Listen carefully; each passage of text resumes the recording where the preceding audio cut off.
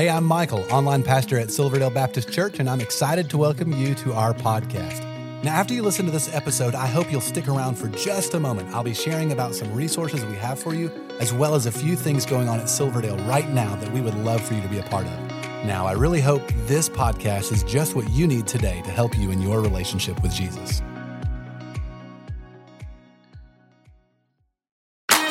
God wants you to experience His victory. Do you believe God can give you victory? Well, Lori, thank you so much for being here with us today. I know when we've been talking in this series that we're in about finding victory, one of the people that came to mind when we were talking was you, because we're good friends.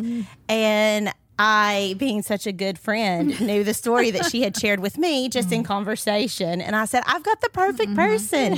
So I went and knocked on her door and was like, get excited. You're going to come talk with us. It was like, what? So I appreciate you being willing to come and share your story with us, because I know that's something God's been pressing on your heart as well in that journey with your family and with Luke. So how does that give us your kind of overview of your story and your dynamic with Luke and with your family? Absolutely. Well, I'm so thankful to be here. I just count it just a joy and a privilege to be able to share Luke's story. And so when he was born, everything seemed fairly normal baby, toddler.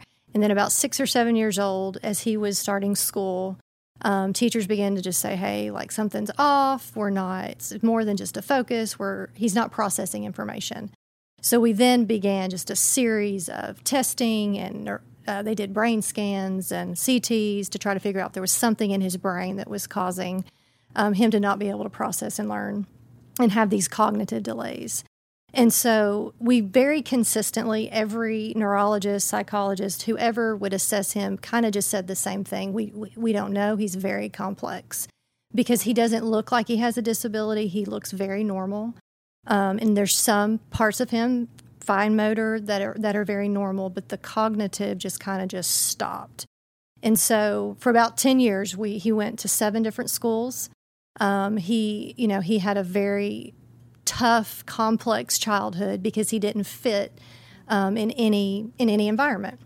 So fast forward, he was a very difficult child to raise because he interprets the world in a different language. So everything that happened, from school to social skills to how Matt and I would communicate and with the other boys, like he had to be, we call it in our home, like I have to decode it for him. Like he needs mom to be like, okay, tell me what really happened in my language.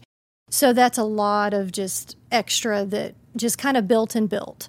So when he started 9th grade, a year and a half ago, he was in a public school, and due to him looking normal, he would go in these social settings, and the kids expected him to act normal.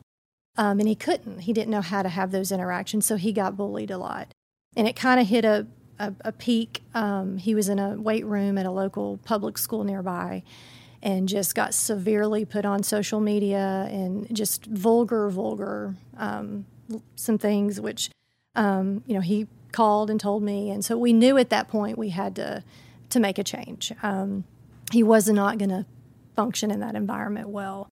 And so at this point, I really was angry at God. Like I felt like, you have given me something with no tools to do. And I've tried every school, we've tried every test, and everybody just says he's complex. And I was like, God, I have no answers. Like I'm depleted emotionally, mentally. I don't know what to do now, which began, it was a surrender, but it wasn't necessarily it was more of an anger surrender. Like, okay, God, he's your kid. Like we're going to have to figure this out. So it was more at that point out of anger.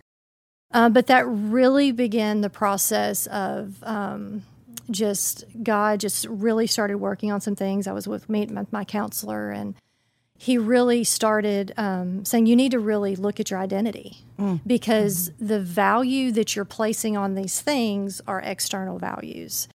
And he was doing it for me to look at who I was in Christ and what my parenting said.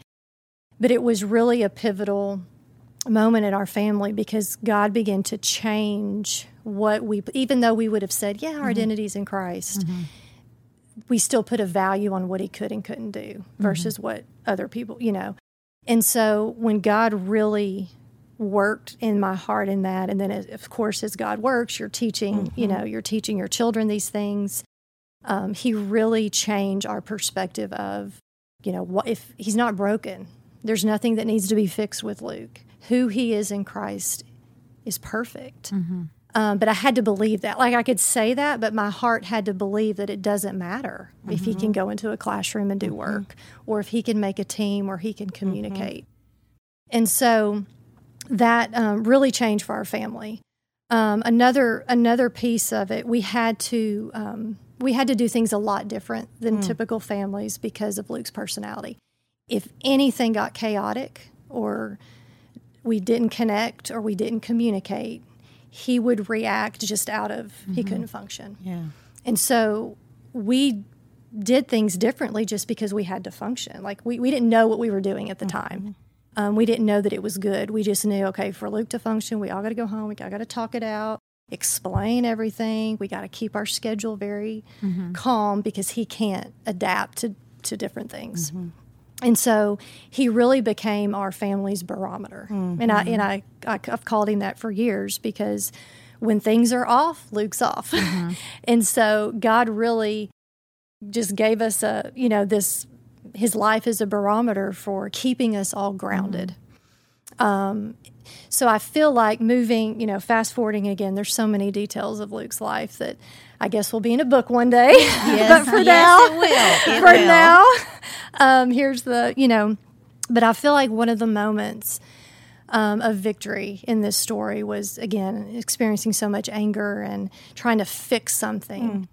It was about 6 months ago. I was just, doing my reading and prayer and journaling, and the thought came across my mind, if I could do it again, if I could go back 17 years and rewrite the story, would I make it different? And I wouldn't. He'll never walk across the stage and graduate. He'll never maybe be able to do anything other than lower elementary schoolwork. But what he has done in our family and his life, and again, just in 17 years, is something that I would never change. He's kept us grounded. God has used his life for us to implement some healthy things again. We didn't know that. We just did it to function. But now looking at it, it was like, no, this is good. These doing these things and that pace and the communication and the talking everything out is what it's created stability for all of our kids. And so just to have to know where I was in this story and to know that with everything in me could say I wouldn't do it different. And I hope and pray at one point he can be on this side of the couch and be telling that story. Right. But for right now, his mama can. And that's a big deal for mama. I mean, I know all of us are moms, and in your mama heart, you're like, hey, I'm going to get married and I'm going to have babies, and this is how it's all going to work out. And even when you know better, we place, and this is with anything, we place higher priority and emphasis on those things that are really not important at all. Even the little things we can get so stuck in. And to have him as that barometer, and where he is successful in his life are all the places that count. Those are the places that matter. Right. And I think sometimes that, we have to learn to redefine the things that we celebrate. Right? So that might be redefining healing, redefining expectations for our children, which is so difficult. And it's such a beautiful story. I've had a front row seat the last year and a half, I guess, or just year, because I've been able to see Luke in the classroom. And so he's brought so much joy into my life because he is fearfully and wonderfully made. And so just being able to celebrate those victories and to still have joy, even though it looks differently than what we thought it was going to look like. Absolutely. It's not a one size fits all. Yeah. Right? It's not that one size fits all. Yeah. And that victory in your new normal and all these things that you now have kind of the veil torn from your eyes to be aware and to have that barometer. I love how you've always said that. That's one of the things that has stuck with me is that to have that barometer. And for those of us who have gone through unexpected things in our lives, and I know you've shared some, and it's that moment, that defining moment where you're like, I've got two options. I can either use this as a gauge and refocus, and God is giving it to me as a gift of what to really place that value and redefine the value and importance on what really counts. Or I can use it just to spiral out. Right. Right. And we've talked about, like, we have these moments where you have to draw that line in the sand, and you have to say, do I truly believe that every single word in the Bible is true? Yeah. Then this is how I need to live my life. Yeah. And that's celebrating those moments and having victory in those moments that don't look like we thought they should. Right. But still finding the joy in those circumstances. And I love that you said that you would not change anything, right? Because it's been through this process that you've seen God move mountains, that you've seen him and you have felt his presence. And like that helps shape our faith and that grows our faith. And, you know, we all have those moments that we're like, you know what, even though it was difficult, I would never take it back. Absolutely. And I feel like what he has, you know, his brothers are different because of his life. And I just think he has what we viewed as a disability or broken or needed to be fixed was actually God's just perfect plan of what he knew our family needed to be able to function. And I'm just so thankful that he allowed me to get that perspective because, you know, for so long I felt like it needed to be fixed, and we've got to. And now to know that it was perfect and it was his sovereign plan, and we're all better because of the disability. Right. That's exactly right. Because God doesn't make mistakes. Absolutely. Like you said, knit together perfectly, right? Yeah. And that is what makes such a huge difference, I think. And the victory that you have found in that. And I will say, you know, Scripture tells us that we are called to be set apart. We're not supposed to fit in with the rest of the world, right? If we are, there's a problem. So and I'm thankful he used, you know, a kid that, again, looks good, but with a lot of disabilities. He used that, and to produce something beautiful. Use something broken to help us get that perspective. And he is perfect, just the way he is. And never a dull moment. Never a dull moment. I'm sure the both of you can attest to that, right? Ever. And hey, that keeps it exciting. And the gift of laughter, like God gave us that. He was like, I'm going to max this kid out with that, you know? Yes. So thank you so much, Absolutely. Like as a friend, as a sister in Christ, for being willing to come and be transparent. And thank you for your family for being willing to share this story. Absolutely. I'm happy to do it.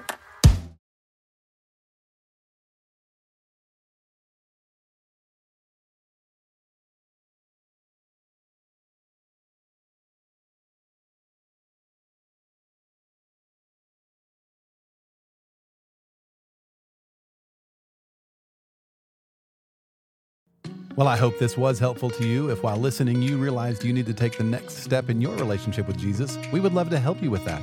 You can connect with us by clicking the link in the show notes to our website and then clicking the Connect Card button. In our weekend worship services, we are in a sermon series called The 7 Commands of Christ.